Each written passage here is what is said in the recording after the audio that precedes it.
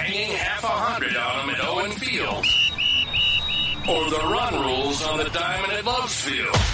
We're giving you the breakdowns, the bets, and the hot takes from the perspective of two former OU Athletics employees. You're listening to the Mainline Podcast with Tyler Burton and Adam Jaquez. Let's go! Let's go! Go! Let's go. It's the Main Line. I'm Adam Jaquez. He's Tyler Burton. We are a Red Dirt Media show, and we appreciate everyone joining us this evening, whether you're live on YouTube or you're catching the podcast later on. We appreciate everybody jumping in here. We've got a lot to cover tonight. We're going to be talking about some changes that OU might need to make in 2024 to take that next step to be a national championship contender. We're going to be talking about all angles of that, whether it be the offensive line or the defensive trajectory. And then, of course, we'll talk about hoops as we get into Big 12 play. Tyler, Happy New Year, though.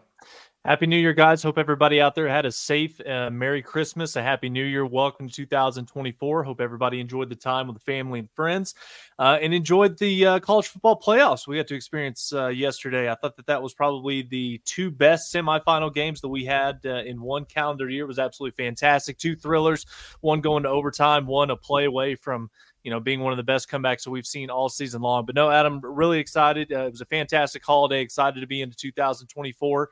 We're going to touch on the Alamo Bowl just briefly. We're going to look at it 2024. What does Oklahoma need to do for the remainder of the transfer portal? What do we need them to do over the course of spring practice in terms of, kind of shifting or I guess basically trying to find a new identity, particularly within the offensive side of the football, see if we can't let some of that translate into the SEC going on in year one. But Adam, just kicking off with you, man, we're not going to stay on this topic too much. It's kind of been talked about time and time again, no matter who you listen to, but just kind of what are some of your quick thoughts on the Alamo Bowl? Is the sky falling, or now that we're, about a week or so removed from it, has everybody had a chance to kind of take their breath, catch their breath, and figure out that, okay, it's not quite as bad as it seems, but yes, there are some deficiencies that we need to deal with? I take no pleasure in being right, but I did predict Arizona to win the game, and I got a little bit roasted here and there for making that prediction. It's just, it kind of played out exactly how I thought it would. Jackson Arnold, we saw some really great things out of him. We saw some really bad things out of him. That's how true freshman quarterback often play. I don't think it changes my opinion on the fact that he's going to be really good. I think it does. It's going to be a long offseason of people saying, oh, that's who he is. Like, the story's finished with him. That's silly talk from other fan bases on Twitter, but it is what it is. I think there's a lot to build on going into the new year. I think, there's some guys that you have some real question marks going, forward, like Farouk, for example, and the performance that he put out there. And hopefully he can rebound off of that. But, it's kind of a bowl game, at this point in college football. They're not meaningless because the players are excited to be there. The coaches are excited to be there.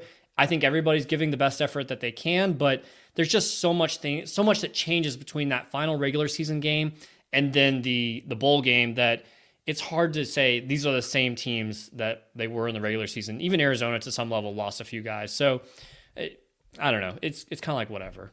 Adam, it feels like we've talked about this each of the last couple of seasons. Every time that we come on to do an episode after a loss, it's probably a good thing that we record these episodes at least 2 to 3 days after the fact. That way, calmer heads prevail. We can kind of take a step back from it and really evaluate what the game was, what the performances was, both from the players, but also from the coaching staff as well. And, truly, try to dissect and, make true of what actually went down. And, it's never as good as what you think it is. It's never as bad as you think it is in the moment. Coming out of this game, there was a lot of wild off-the-wall takes about this team. Some of the players, is Jackson Arnold the guy? After just one start, is Brent Venables in over his head in year two? He's got 10 losses in 2 years. Seth Luttrell, one game calling an offense that's not even his, is he even the guy? Kind of feels like Oklahoma fans were right about that. So again, everybody needs to see this for what it is. This was nothing more than a glorified exhibition that Oklahoma went into with a makeshift offensive line held together with some duct tape. Freshman quarterback making his first career start with a brand new offensive coordinator, first-time play caller at Oklahoma. And despite all of this, Adam, and OU committing 6 turnovers, they still should have won this game by double digits. If you go back and look at it, if Farouk doesn't fumble going into the end zone, Oklahoma is up 31-13 with a chance to put this game out of reach. But coulda, woulda, shoulda. There was plenty of bad to go around. But again, if we take a step back, I think that there's a lot of positives that you can take from this performance going into the offseason. Jackson Arnold, I know there's some mixed feelings right there out there amongst the fan base, but to me, in a game where this kid was making his first career start with 3 brand new offensive linemen, I know that he had a couple of bad turnovers, but again, true freshman, a couple of those reads, he's a half second late. He's going to get better as he gets more comfortable, gets more experience playing Division I collegiate football. But you watch Jackson Arnold, especially in that second and third quarter. This kid has no fear whatsoever, lets it rip, gunslinger mentality. You can see the tools, you can see the flashes of what has made everybody inside this program so damn excited about the future of Jackson Arnold in an Oklahoma uniform. And again, make no mistake about it, the sky is the limit for this kid going into 2024. Kip Lewis is another one who had a phenomenal performance, I thought, at the middle linebacker position. R. Mason Thomas, amazing what it looks like. Finally, we saw it. We got to see RMT finally healthy, been battering some nagging injuries over the course of the regular season. He looked fantastic. He's poised to have a big 2024 season. And again, at the end of the day, you obviously want to go out there and win your 11th game. You want to carry that momentum going into the offseason. But we've seen it time and time again, Adam. In my opinion, bowl game performances, whether you win or lose, have absolutely no bearing on the team going into next season. Whether it's a team that won the Sugar Bowl over Atlanta in 2014, then went 7-5 the following year, or a team that got their ass kicked in the Russell Athletic Bowl by Clemson. And then fast forward to the next year, Baker Mayfield leads them to the college football playoff. So, again, take it for what it is. There are some glaring weaknesses, some things that I think Oklahoma really does need to take a step back and evaluate going into next season, or maybe for the better part of this offseason, which we'll touch on here in a minute. But, again, at the end of the day, you flipped the script. You went 6-7 a year ago. You turned it on its head. You go 10-3 this year. You can definitely tell that the culture is taking root. There's improvement, especially on the defensive side of the football. Oklahoma's got their guy at the quarterback position with elite skill talent all the way around on offense. And now it's going to be on Bill Bedenbaugh to see if he can't patch up this offensive line and get them ready to go for 2024. You mentioned the turnaround from going 6-7 to going 10-3 this year. A lot of people before the season would have said 10 wins was enough. I guess that's kind of a discussion that I feel differently about. I think there's no successful season at Oklahoma if you don't win the national championship. But a lot of people said 10 wins would be a good year. That would be an improvement off of the 6-7, obviously. So we did get to the 10 wins. Wasn't exactly maybe the pathway that we thought we would get there. You lost to Kansas. You lost to Oklahoma State. You lost your bowl game against Arizona. So it wasn't exactly the way that we thought it might happen, but we still got to the 10 wins. So now looking back on Brent Venables after year 2, and I kind of think of his year 1 almost like it's year 0, but how do you evaluate Brent Venables after 2 seasons? I think I'd give him a strong B+. And again, we've said on this podcast time and time again, I don't think that people, if you put True Serum in their coffee, really understood how bad a shape this program was left with Lincoln Riley going out the door, taking Caleb Williams with him. And, aside from the personnel being what it is, catering to the program that's completely focused on just simply outscoring the opponent. We're going to score 50, but if we have to give up 45 in the process, we're okay doing so as long as we win the game. And I think that it's pretty clear, it's evident in the last 24 months that Brent Venables has, I think, completely changed not just the roster, the talent level on this roster, the way in which these guys play, the competitive depth, the aggressiveness, the passion, the attitude. It's clear that Brent Venables, you can start to see kind of his fingerprints on this defense. And that's what's got me so excited going into year 3, because if you go back and you look at, some of his previous stops, whether it was year 3, the first time at Oklahoma, or year 3 at Clemson, once he gets his guys, his first couple of recruiting classes into their, first, second, and third year in this system, that's where you really start to see this defense, take off. And Woody Washington making the announcement a couple of hours ago, he's coming back for one final year. Oklahoma's going to be returning 10 of 11 starters going into their inaugural season of the SEC. So again, I'm not one of those guys that is I'm not quite there with you, Adam, in saying that if Oklahoma doesn't win the national championship, it's a complete failure. I get where you're coming from in that sense, because at a place like Oklahoma, that's what the expectation should always be. But I also think you have to be a little bit more, I don't want to say grounded is the right word, but you kind of need to take a step back and look at what Brent inherited, the turnaround and the shift in the focus that he's building going into, year 3 now. I think it's pretty clear that, Brent has got this program moving in the right direction. It just kind of comes at a point in time where now, 10 wins in the Big 12, that's really, really good. That's an average year at a place like Oklahoma for the last 20 plus seasons. But going into the SEC, with the way that the roster is currently made up, particular, on the line of scrimmage, and we'll touch on Bill Beanbo here in a second, there is a little bit of cause for concern going into next year. And, it's going to be on the transfer portal remaining days. It's going to be on this class of 2024. Some of these new, early enrollees coming in, are they going to be able to make an impact and provide some of that added depth getting into the rotation? But make no mistake about it, I think that Brent's doing a hell of a job, and I'm excited about what this program looks like going into 2024.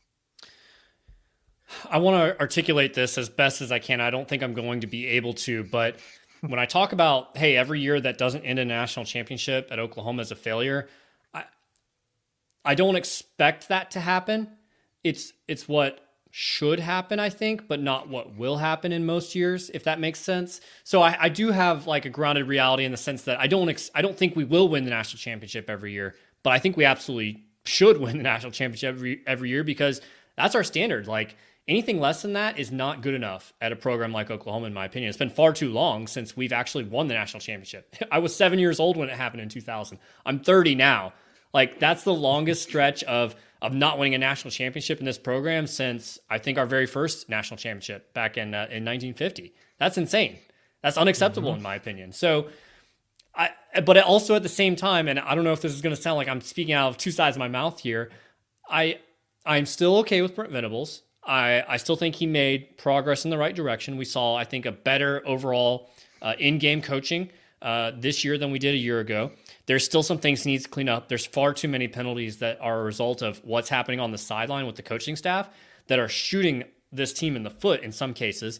And we said after Bedlam, when OU lost their second game, Brent went up to the mic in the post game and said, "Hey, the margin for error for this team is really small. You can't be making mistakes." And it's like, well, your coaches are doing silly things on the sidelines that are adding to that and erasing that margin for error. So there's still a long way to go. We talk a lot about how a lot of coaches in their second year as a head coach, they win a national championship. I know that trend's probably going away with the way the playoff is now, but we had seen that previously quite a bit. So did he made a jump in the right direction? We're going to need to see an even bigger jump going into next year. And so I'm happy, but I'm still wanting a lot more. I think you make a really good point about, undisciplined being the key word, kind of like what we've seen all throughout this regular season. Oklahoma was a team, Adam, that led the Big 12 in penalties. And you combine that with the fact that they racked up 7 more in the bowl game. But again, to kind of go against you here a little bit, I don't think that there's any more obvious of an example how it's clear that Oklahoma has made a shift. And whether you want to call it philosophy or the outlook on the program, but used to during the Lincoln Riley era, and even some during the late Bob Stoops time, if Oklahoma lost a game, it was simply because the defense played a poor brand of football, gave up too many big plays, was undisciplined, missed tackles, lost at the point of attack, where they were unphysical. And now you just look at this season, you go back over the last 4 months, and again, missed opportunities is the biggest thing that comes to mind. Anytime at a place like Oklahoma where you're undefeated going into Dallas, going into the Texas game, you beat Texas in the Red River rivalry, and you come out of the Cotton Bowl undefeated for the rest going into the back half of the regular season, expectations don't change, but it becomes a lot more realistic that, okay, this team can climb to that ceiling, climb to that level of expectation that we lay on this football program each and every year. So yes, coming out of the Texas game, when Dillon Gabriel leads them down that final drive to win it with the pass to Nick Anderson, yes, going into the following week against, going into the bye week, I flat out said it. Expectations were college football playoff or bust for this team going into the back half of the season. And they just simply, I don't want to say they laid an egg, but, you lose a game on the road against Kansas. Danny Stutzman didn't play. You lose on the road to Oklahoma State. Danny Stutzman didn't play.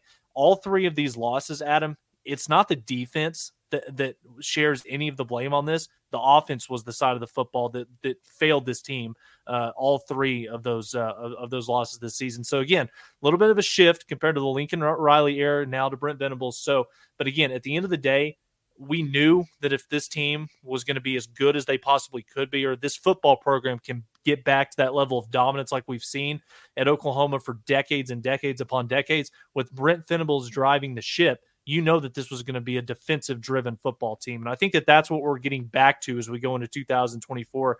That defense going into next season, Adam, expectations, that should be the best defense that Oklahoma has had since probably, 2012? Maybe 2009 if you want to go that far back. So again, it's moving forward. It's all on Jackson Arnold and this offensive coaching staff led by Seth Luttrell, Joe John Finley, and Bill Bedenbaugh being able to, I don't know if it's wrapping this thing up in duct tape, doing whatever you have to do, because I think if Bill Bedenbaugh can get this offensive line figured out, then I think Oklahoma could have a very good inaugural season in the SEC going forward. But again, just kind of comes down to, can you pull one or two more guys out of the transfer portal? Can you develop some of those guys that are going to be early enrollees once they get on campus, like an Eddie Pierre-Louis, or a couple of guys like Daniel Akinkumi, or a Eugene Brooks, who have just had phenomenal weeks at their All-American games from all the practice clips and everything that we've seen from some of the reviews. But again, we can use this as a transition in the Bill Bedenbaugh conversation, because I'm 1 year away. I'm going to say that. We talked about it going into this season. Bill Bedenbaugh is not on the hot seat going into this current season that we're finishing up right now, because the proof is in the pudding. He's a fantastic coach, fantastic developer of young talent, but you can't dispute the claim that the recruiting is not where it needs to be with regards to other programs within the same conference, within the other programs that are blue bloods in this sport. And for Oklahoma to get to where they want to go, the offensive line talent has got to take a step up to follow some of the other position groups that we're consistently seeing a climb in the overall, whether it's recruiting rankings or just overall skill talent that they bring into Oklahoma. Well, yeah, and I guess the question is and there's two sides of this argument in the OU fan base right now. It's, the offensive line really didn't perform that bad throughout the year. And yeah, Bill Bedenbaugh always figures out a way to get things done. And look how good Eugene Brooks and Daniel Akinkumi look in these all-star camps and games. And tremendous evaluator. If he was, wouldn't he have gone after these guys first rather than going after Casey Poe and Caden Massey and Grant Bricks and Harrison Utley, who's a hometown guy? His mom works for the athletic department. Why would he have gone after those four guys first, struck out on all of them, and then shifted to some of these other guys? I don't know. I mean, they do look good in these camps, but they're the shiny new toy right now. We're not even talking about a guy like Logan Howland, for example. We're not talking nearly as much about Heath Ozida, really all that much. Josh Bates gets a little bit of buzz. I mean, those were your guys last year. None of them played this year or really did anything. So I don't know. I'm not buying that these new guys that are going to come in and they're automatically going to be, hey, here's Daniel Akinkumi. He's all, Big 12 left tackle or anything like that. I'm excited for the kid. I think he's going to develop into something pretty good at OU, maybe be the next first rounder that Bill develops. But I'm not going to put an expectation on him to do anything as a true freshman. That's very hard for an offensive lineman to do. So you look at the situation, and yes, Bill does a good job of getting his guys developed at a certain point, but the depth is just not there. And that, I feel like that has come back to bite OU consistently in the fact that when one guy goes down, you're shuffling constantly. It takes you a few games to get going. And we looked at the beginning of this season, and OU wasn't able to run the ball very well at all. It was really, after the Kansas game that we kind of figured out how to run the ball? And we say that year in and year out. That's kind of the theme with Oklahoma's offensive line play for the better part of the last decade, is as long as we have it figured out by that second Saturday in October, we're going to be fine. Well, I'm sorry, but at a place like Oklahoma, that shouldn't be the expectation. You should be able to utilize the offseason, spring football, summer workouts, fall camp. You should be able to have 5, 6, 7 offensive linemen that are, ready to go once you hit the ground running in week one, that can start off on a strong note, being able to run the football. And again, I don't want to sit here and just continually bash Bill Bedenbaugh. And maybe the frustration is more so with Bedenbaugh's inability to consistently bring in elite talent instead of let me back this up. He's one hell of a developer. I want to say that first and foremost, but we need the 4 and 5 star talent to be able to consistently come in as freshmen, not rely on Bill using 2 to 3 years to develop a 3-star to the point where he's only serviceable as a player for 1 to 2 years. So again, I'm not trying to sit here and say that he's not a good football coach. He is. He's done a lot of good things. Look at the NFL payroll within some of the NFL offensive line.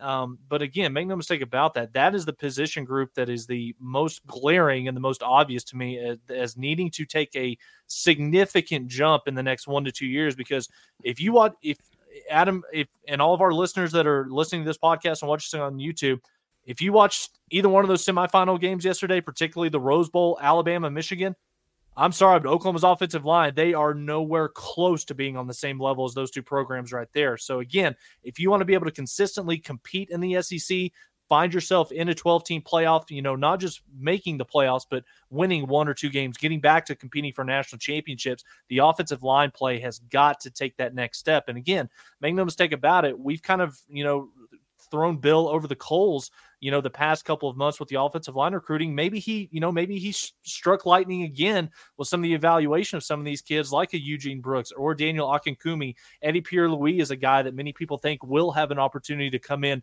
and compete right away as a true freshman. But make no mistake about it, when you turn on the tape, you watch Michigan, you watch Georgia, you watch Alabama.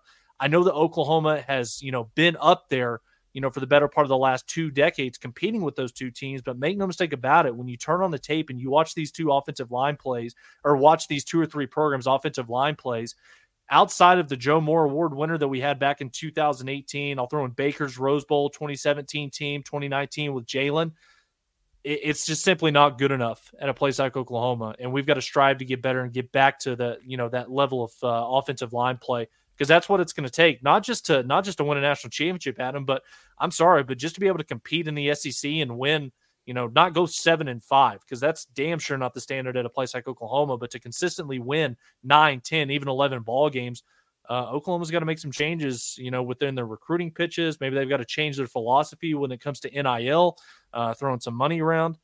I'll let you lead off on that one. I mean, just to wrap up offensive line, 34th, both in rushing yards per game is where you finished, and in sacks allowed. Now, I know not all of that is offensive line. Some of that's on the quarterback, the running backs, and so forth. But it is a big indicator of where that offensive line was this year. Just like good, better than average, I guess, but not what it should be at OU.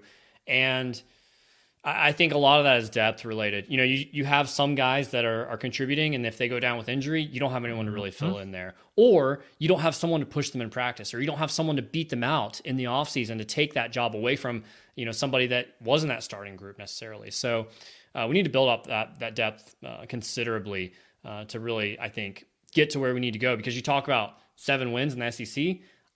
I know that expectations and my own reality are going to have to adjust, because you're putting all these power teams into the same conference. It's going to be a lot more NFL-like, and I hate that. I still want perfection to be the thing. I think that's a differentiator in college as why it's a more interesting product, is you can have a perfect season. Washington or Michigan is going to have that, and I think that's going to be a thing of a past era of college football now. I think it's going to be very hard to go undefeated. So I'm going to have to adjust my expectations on that. But still, 7 wins, it's not going to be enough in the SEC. OU's going to have to step up not only what they're doing in practice, on the field, the way they coach, but like you mentioned, recruiting, NIL. We hear that OU's playing the game, but yet we're constantly losing guys to Missouri for money reasons. We're losing guys to other schools for money reasons. And I think we still need to adjust of like, hey, like this is the price of doing business in college football these days.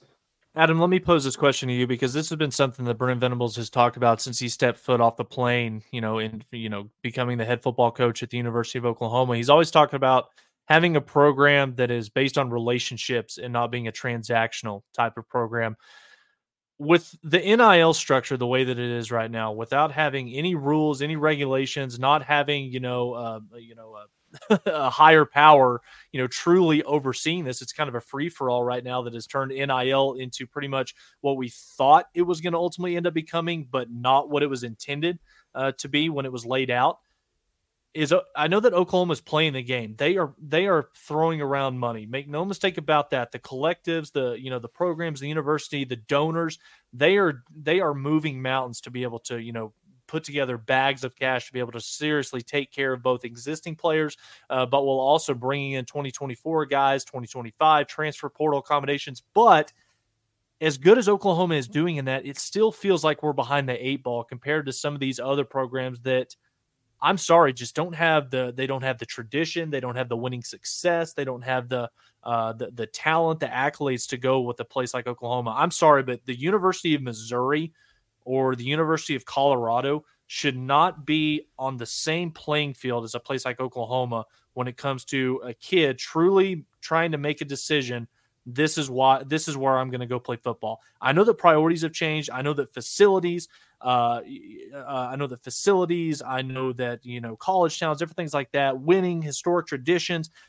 I know that it's not as much of a factor nowadays as it was, used to be, unless you're, Nick Saban or Kirby Smart. There's a lot of other external factors that, really kids kind of prioritize when they make these decisions to go play for certain schools. But it's just kind of hard for me to sit back and look at a guy like Chris McClellan that enters the transfer portal from the University of Florida, Oklahoma kid from the 918, grew up in the city of Tulsa, and where there's a clear need for, interior defensive line play at the University of Oklahoma. He's a guy that would have an opportunity to come in next year and at the bare minimum be part of the 2-man rotation. And instead of coming back home, he chooses to go to Missouri and play for Eli Drinkowitz. That just doesn't sit right with me. Oklahoma should never find themselves in a position like that.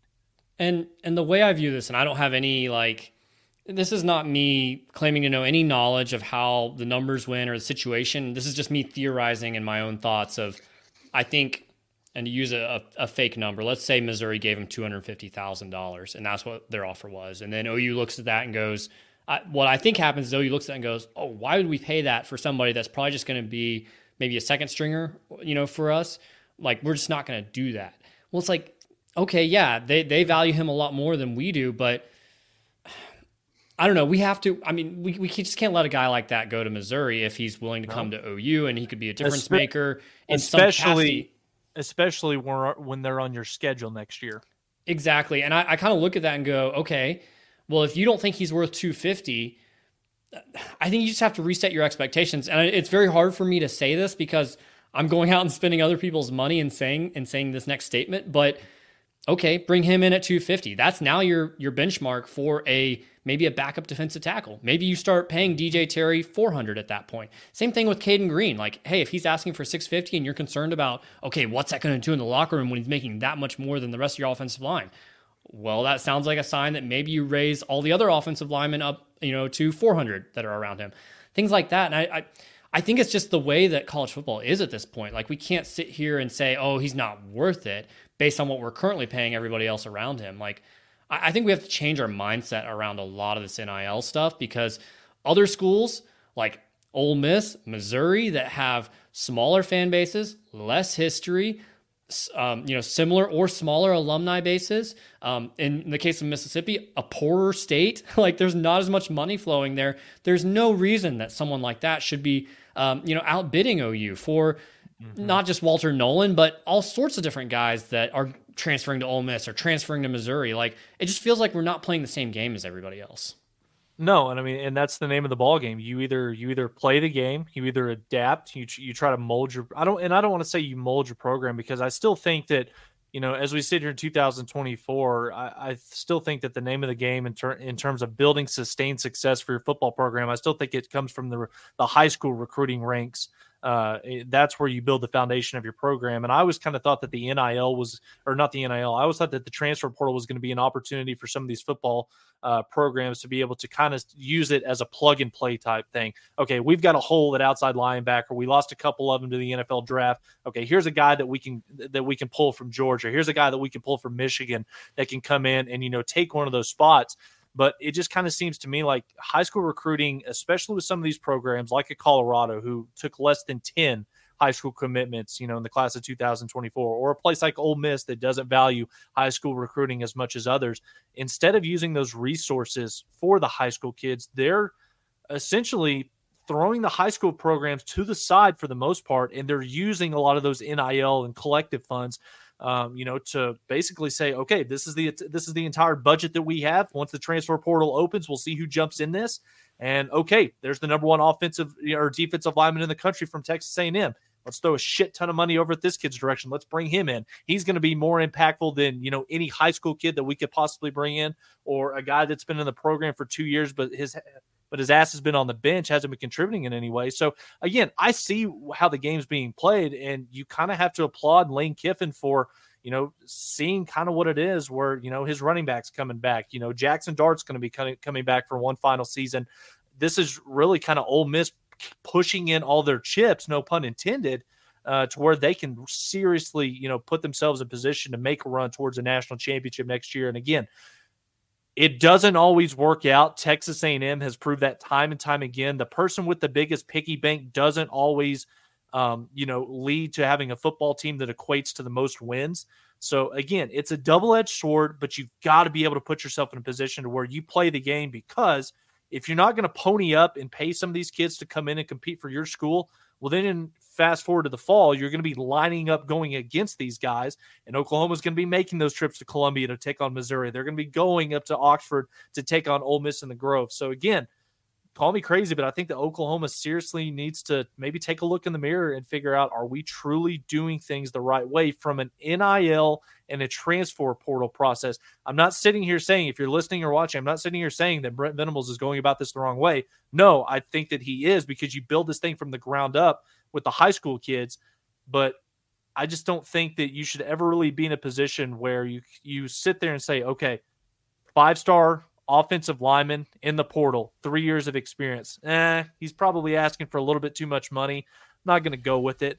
But also at the same time, look at what you have on your current roster right now. Look at some of those holes, because I'm sorry, but the current makeup of this roster right now, we'll see how, a full offseason plays into this. But I'm sorry, Oklahoma's current offensive line room, it's not going to get you to a point where Oklahoma can seriously compete for the SEC next season, or you might be able to find a way to backdoor yourself into a 12-team playoff. The schedule's too hard. The competition's too deep.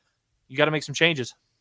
And you talk about the relationship and how Brent Venables wants to build that foundation of the relationship first. That works great in recruiting. Like, look at the high school recruiting. Things are going great. We have 3 straight top 10 classes. That's something Lincoln Riley never did. There's a ton of balance, both defense and offensive skill makers in those classes. I don't think it works so well when you talk about the transfer portal, because that's a very narrow window for a lot of guys. They're maybe taking one visit or not even any visits at all, and they're deciding on where they're going. And I just don't think that's the best approach to that. Yes, you're going to win your championships based on what you get in your high school recruiting classes, but you're also going to get that much closer by the transfer portal and how much success you have there. So we can talk. Go ahead. Look at Michael Penix at Washington. Yeah. Or Jared Verse at Florida State. I know they didn't make the playoffs, but he's a big piece of why they went 13-0. So there's pieces out there. You can find them, or you can choose to, like you said, I don't know if they just determined that, hey, we're not going to pay as much as what someone like Walter Nolan or LT Overton or any of those guys that came out of A&M maybe wanted, or even like a Bear Alexander a year ago. Maybe he's not the right character fit, but just there's guys out there. They're rare, but you have to be willing to play the game, and it doesn't feel like we're playing the game necessarily. Let's talk a little bit about defense, though, because that's obviously been a conversation every offseason since Brent Venables has been here, is how good can this defense get? You mentioned the 10 out of 11 starters returning in the 2024 season going into the SEC. And looking at the stats, OU finished 123rd in total defense in Brent Venables' first season, progressed up to 78th in total D, shaved off 7 points per game this season as well. And now you look at, okay, hey, you've got all these guys coming back. You've probably got 2 all-SEC first-teamers and Danny Stutzman and Billy Bowman heading into the new year. You've got Dejon Terry returning. So, I think I don't know if this is a top 25 defense still, but you'd like to think they still make another big jump forward going into the SEC. Yeah, I mean, we talked about it earlier in the episode. We've seen it time and time again. The track record of Brent Venables, it's there. You can go back and look at the statistics. Year 3 is ultimately when his defenses make the biggest jumps over, the entire time that he's as a defensive coordinator or a coach in a program. So again, make no mistake about it. And I think that's why it was so pivotal that you got a guy like Billy Bowman and Danny Stutsman, and even a guy like Dejon Terry to be able to come back, where you've got three guys right there in the middle of your defense within all three levels that are going to be able to come back. And, not just because, 2 out of the 3 are going to start out the year as preseason All-Americans, but also, even more impactful than just their play on the field, 1 year from now. But I think just talk about what it does for some of the younger guys in the room. The fact that you're going to be able to have a Robert Spears Jennings or a Peyton Bowen or a Jaden Hardy, some of these young guys that are super, super talented, that are going to be able to come in and watch how a guy like Billy Bowman, a crafted veteran, has been around the program for a long, long time. How does he go about his day-to-day business? How does he study the playbook? How does he watch film? What's he doing in the weight room? What's he doing during his downtime that's allowed him to get to this level of success and, being, an All-American type player going into 2024. And I think that leadership is the biggest thing out of anything, being able to get some of these guys to come back. Woody Washington, I again, give this kid credit. I don't think he gets the flowers that he truly deserves. You can't, put a value on how big it is having Woody Washington and Gentry Williams coming back next year, going into the SEC, because, if you've watched any football within that conference, the skill talent in that position, it's every week. There's no downtime. There's no Kansases. There's no Iowa States. You're gonna have to bring your A game. Not on our schedule. Maybe not on our Texas's schedule. Yeah, we can. I don't know. We can save that for the off season. That'll be a fun little debate. I think Texas fans are kind of licking their wounds right now. Couldn't happen to a better program. Do we even want to talk? Did you see that video of the fan sitting right next to his little boy? If you guys haven't seen that right now, I would just go search Texas fan, and you'll see what we're talking about. Couldn't happen to a better program. But yeah, I'm very excited about this defense going into next season. You talked about the statistical jump going from 123 to 78, the impact that's going to have having those guys returning for another year. We talked about the power line coming in, as true freshmen, the David Stones, Nigel Smith, Jaden Jackson. A couple of those guys look like they could suit up and play right away going into next season.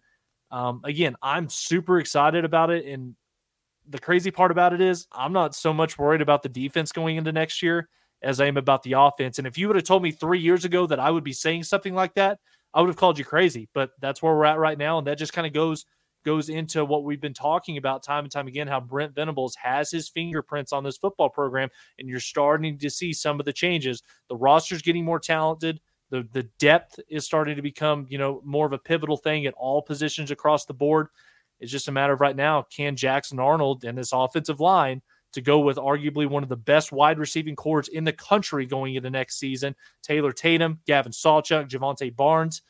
It's going to be a fun next 8 or 9 months to see how this coaching staff pieces all of these things together, because make no mistake about it, if Bill Bedenbaugh can get this offensive line group gelled, I think Oklahoma could have a pretty successful inaugural season in the SEC. Yeah, the defense, like you mentioned, didn't lose us a game this year, and that's kind of somewhat how the game rolled out. But at the same time, I think they could have helped put the offense in a better situation if they could have gotten some more stops against Kansas and Oklahoma State or Arizona. I know they're put in bad situations in some of those games, but still could have done better. And so, yeah, you like the fact that, okay, they're going to come back with 10 out of 11 guys. You're going to have R. Mason Thomas, hopefully fully healthy, and so he fills that 11th spot really effectively, or maybe PJ Adebaware fills that role effectively, or maybe there's someone in the portal. We should still be looking for some portal guys. We'll see if we get some new additions here maybe this weekend. But overall, I think you like the trajectory of where this defense is headed. So that takes us to, okay, something that we asked on Twitter earlier was who needs to take that leap this offseason that maybe becomes an All-American. And we did get some answers on Twitter. I'll read through a couple of these. Tiz says Gentry Williams, specifically because his level of play when he's healthy is not that far off from probably an all-conference type player, but that's another leap to be potentially an All-American. And if he is, then that means he has a healthy season, and that would be pretty important for, like you mentioned, going up against all those skill position players that are going to be in the SEC. Mm-hmm. Yeah, make no mistake about it. And especially when you look at some of the teams that's on Oklahoma's schedule next season, a player like Gentry Williams, if he's able to, have surgery this offseason, be able to go through, he's probably going to miss quite a bit of spring practice. But ultimately, he's a guy that's played quite a bit of football. Get him back, get him healthy, get him ready for summer workouts. That way he can go into fall camp as, the clear cut, number one cornerback opposite of Woody Washington. I think that, having Gentry healthy, fully ready to go, having him being able to stay on the field for all, 15 games next season, that's going to go a long way in ultimately deciding on how good of a season Oklahoma's defense is going to be able to have next year. Gentry Williams is a really good pick. Tiz, nice job on there. Adam, as we go down the list here, Joshua Wilson and Jackson Huffman on Twitter said that Jacob Sexton is the player that needs an All-American type leap this offseason. And I think that they hit this one right out of the park, especially when you look at the guys that are currently in the offensive line room right now. I know that Spencer Brown, the offensive tackle from Michigan State, I know he's coming in from everything that's being indicated. He's going to have an opportunity to earn that starting tackle position opposite of Jacob Sexton. But with some of the elite pass rushers that are in the SEC and some of those maulers, on the interior, Jacob Sexton is a guy that's got to be able to use these next 6 or 7 months, especially with Jerry Schmidt getting into the weight room, getting stronger, becoming more polished as a pass blocker. This is going to be a big offseason for Big Sexy, and we'll see what he can do. I love that nickname. We should be using that more often. And he's going to be the left tackle. So that's the expectation, at least, that he'll be protecting the blind side of Jackson Arnold. So that'll be very critical. And if he makes a big leap, that would help tremendously. I like Coach Godwin saying DJ Terry. We talked about him earlier. He's a guy that will have, a lot of experience in the SEC going into this year. But if he makes that All-American leap, it'll be a 6th year of college. Not a lot of guys are taking that big of a leap in their 6th year. They're kind of what they are at a certain point. And I thought he was really impressive this year. He had a lot of good moments. But, hey, if he can do that even more in 2024, that would help tremendously. If you have an All-American on your defensive line, on your interior defensive line, paired up with guys that we've already talked about are already going to be all SEC first team in Billy Bowman and Danny Stutzman, that would be tremendous for this defense. I think then we start going, okay, maybe this defense did take a leap from 78th overall in the nation to number 5 or number 6 or something like that. If someone like him or anybody else on that defensive line probably takes that leap and we have an All-American on that unit. So I like that one. How about another one here from Hayden Nichols, Kenai Walker? I mean, Woody Washington comes back. Gentry Williams has been up and down on health. Like, your best ability is your availability. So maybe Kenai Walker has the opportunity to take that leap. Yeah, interesting point made there by Hayden on Twitter. That's definitely very interesting because Kenai Walker was actually, I think, the 4th corner off of the bench this year behind Makari Vickers, especially early on in the season. He found his way onto the field as the year kind of went on. A lot of it had to do with Gentry Williams not being healthy. Makari Vickers was banged up quite a bit. So again, Kenai Walker, he's got all the physical tools that you could possibly ask for in a DB. 6 foot plus, 200 pounds, really good speed. But again, I think that Hayden, this is a one where if Oklahoma is going to be the type of defense next year that we hope and expect them to be, you would kind of hope that Kenai Walker does not have to be part of that equation because Woody and Gentry are, number one, both staying healthy, but they've also taken that next step and they're, getting 1 year better as Oklahoma goes into the SEC. And friend of the podcast, Jordan Esco, as we kind of round this thing out, Adam, his 2 people, it's the 2 Ps, PJ Adebawore and Peyton Bowen as his 2 guys that they need to have that All-American leap going into the 2024 season. Is as clear cut as what Jordan's making it out to be, Adam? It is. I mean, spot on for me. I'm trying to think of how to word this appropriately here because I'm not out on either of them. Peyton Bowen, I thought we saw a lot of great things this year. I think he was a little dinged up, and so we didn't see what maybe he could have been, and I think he'll be probably phenomenal next year as he starts to get a lot more playing time. PJ, an interesting story here because, and I should have gone back and listened to the episode before the season when we predicted, okay, how many sacks would he get as a true freshman? I think we probably put that number somewhere around like 4, 5, 6, and I was kind of more on the underside, and you were more of the overside. He finishes the year with 1.5. That 1 sack, the one he got solo, was against Tulsa. 6 tackles, total tackles on the year, 3 for loss. Played in all 13 games. I don't know what his snap count was, probably somewhere between 10 to 20 per game. You mentioned him before the Alamo Bowl as, hey, here's the guy that I really want to see make the leap from the regular season to a bowl game that we often see a lot of younger players make. We didn't see that. I don't even think we should have been talking about him as a guy that would take a leap between that. I think he should have already made that leap. Is he a newer player to football? Yes. Am I giving up on him? No, I still think he'll be good. I don't know. I'm kind of wondering there, though. I'm a little bit wondering. Am I crazy? Yes. Okay. Talk me out of it. I think that we are just barely scratching the surface. I think that PJ is just starting to figure out, one, how you play defensive end at the college ranks. Because, I mean, if you go back and you look at this kid's story, this was a kid that didn't play football consistently growing up. This was a kid that, as he got towards kind of the middle part, wrong then. We were wrong before the season.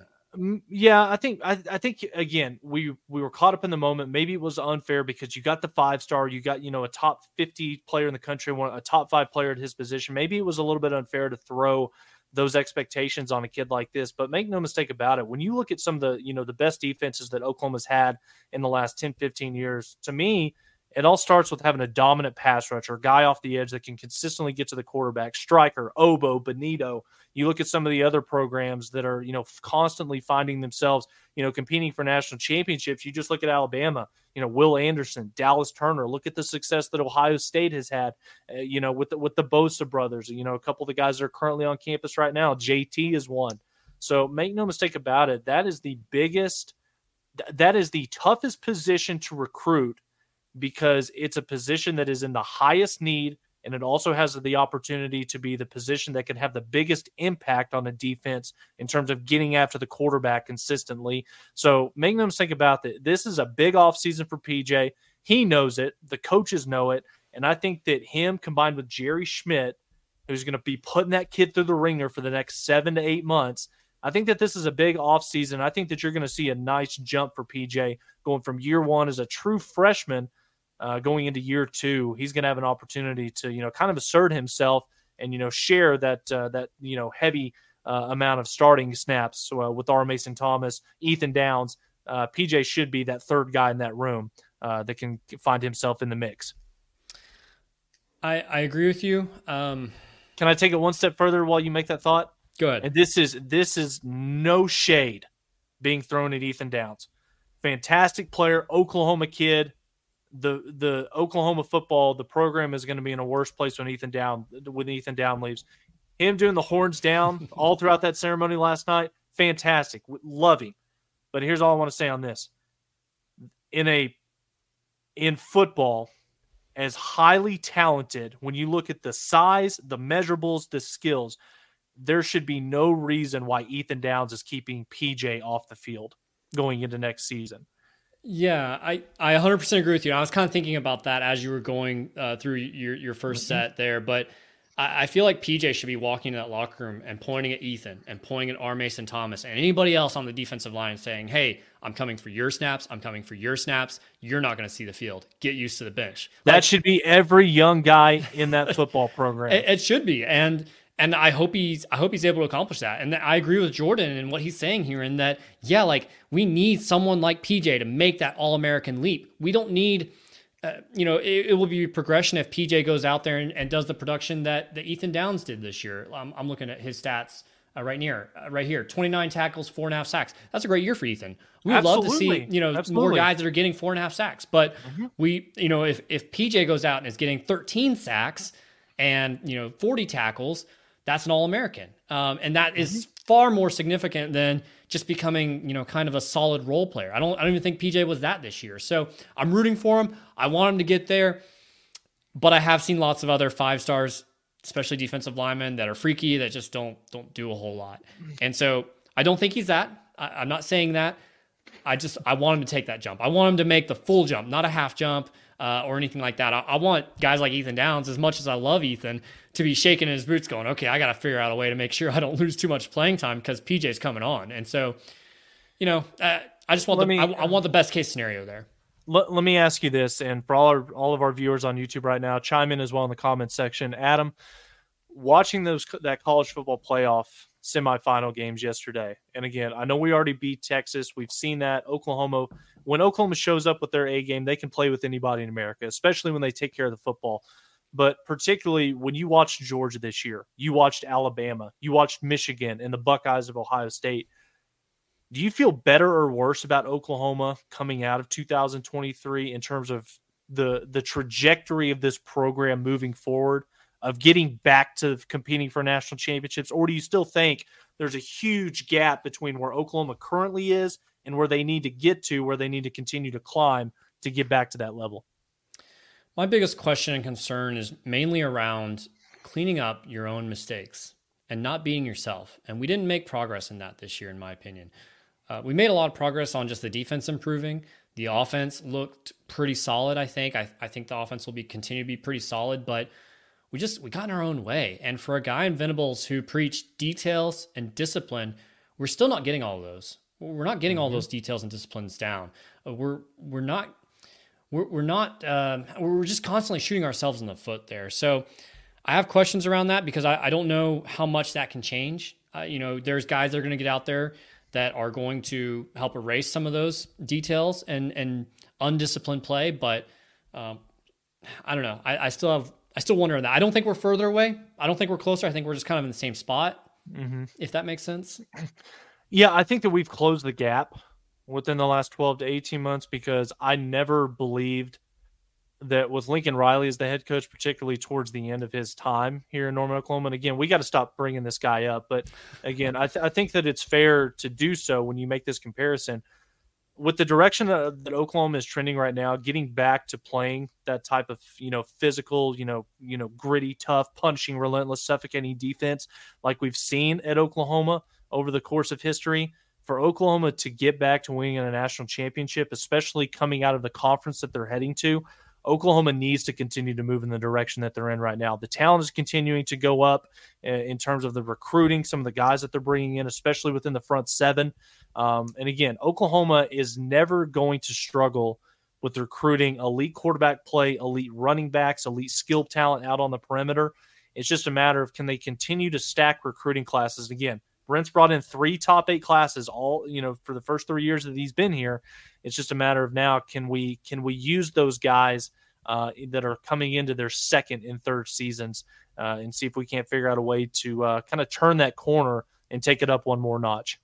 I shared this with you via text the other day. I think it was an Ohio State, just a regular old fan on Twitter, who basically said, just questioning with Ohio State. They're kind of in a similar situation as OU. Season didn't end the way they wanted it to, and they have a lot of question marks there. And basically his statement was, are we going to make changes that get Ohio State back to the top, or are we just the new Oklahoma? And that hurt. That hurt because it's true. I'd like to think that we are up there with all the other blue bloods, but there's definitely a difference between where OU is and where Alabama is and where Georgia is, where even Ohio State and Michigan are.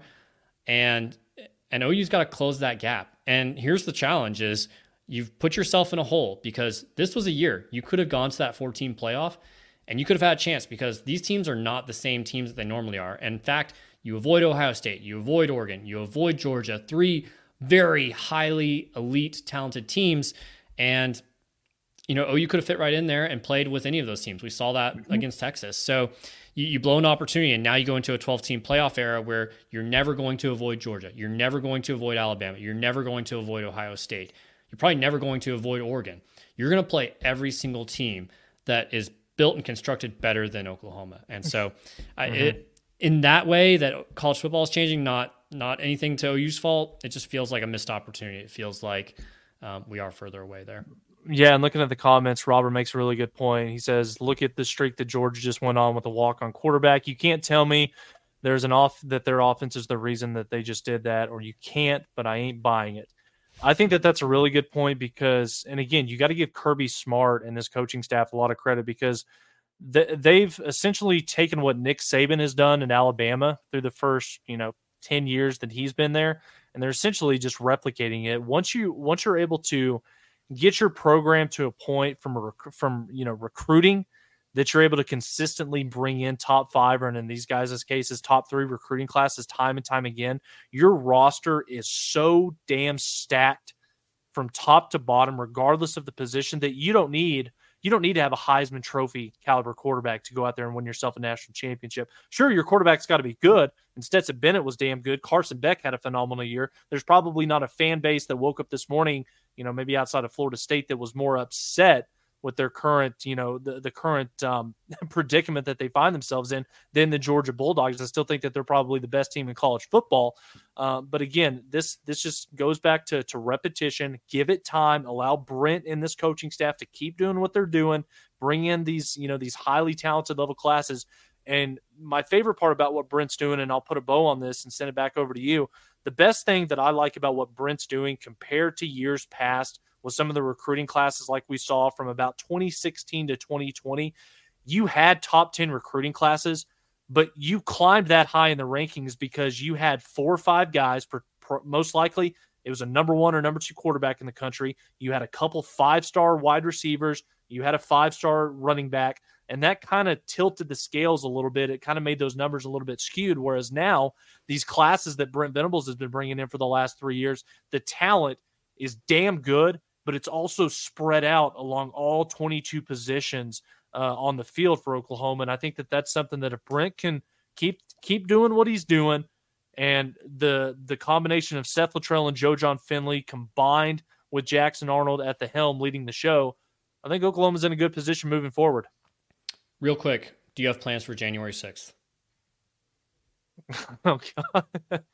I feel like this has got to be a basketball spin. I'm not buying it. It is basketball. You're watching basketball. OU basketball. Yeah, there you go. Exactly. Absolutely. Yeah. You're watching OU basketball as they tip off with Big 12 play. OU faces Iowa State. Only 3 minutes left in the show here, Tyler. Conference play starting. It's going to be a little bit different than in years past. You got an unbalanced schedule where there's too many teams. You're not going to play everybody home and home, but 10 home games left for OU in the Big 12 Conference. It's going to be tough to protect home court. You've got both Kansas and Houston coming to Norman. Those are going to be really tough games to win. But, you'd like to say, hey, protect home court, steal a couple on the road. I think your best chances are probably going to be Oklahoma State and then UCF. You unfortunately don't get to play West Virginia, who's the worst team in the conference, on the road. Kansas State, that's always a tough play in the octagon there. And I think by the time OU plays them, they'll be back to their normal footing there. So really it's just, hey, go out there. Here's step one game at a time, defeat Iowa State. They're a solid program. We've had trouble with them in the past, but get off on the right foot in Big 12 play.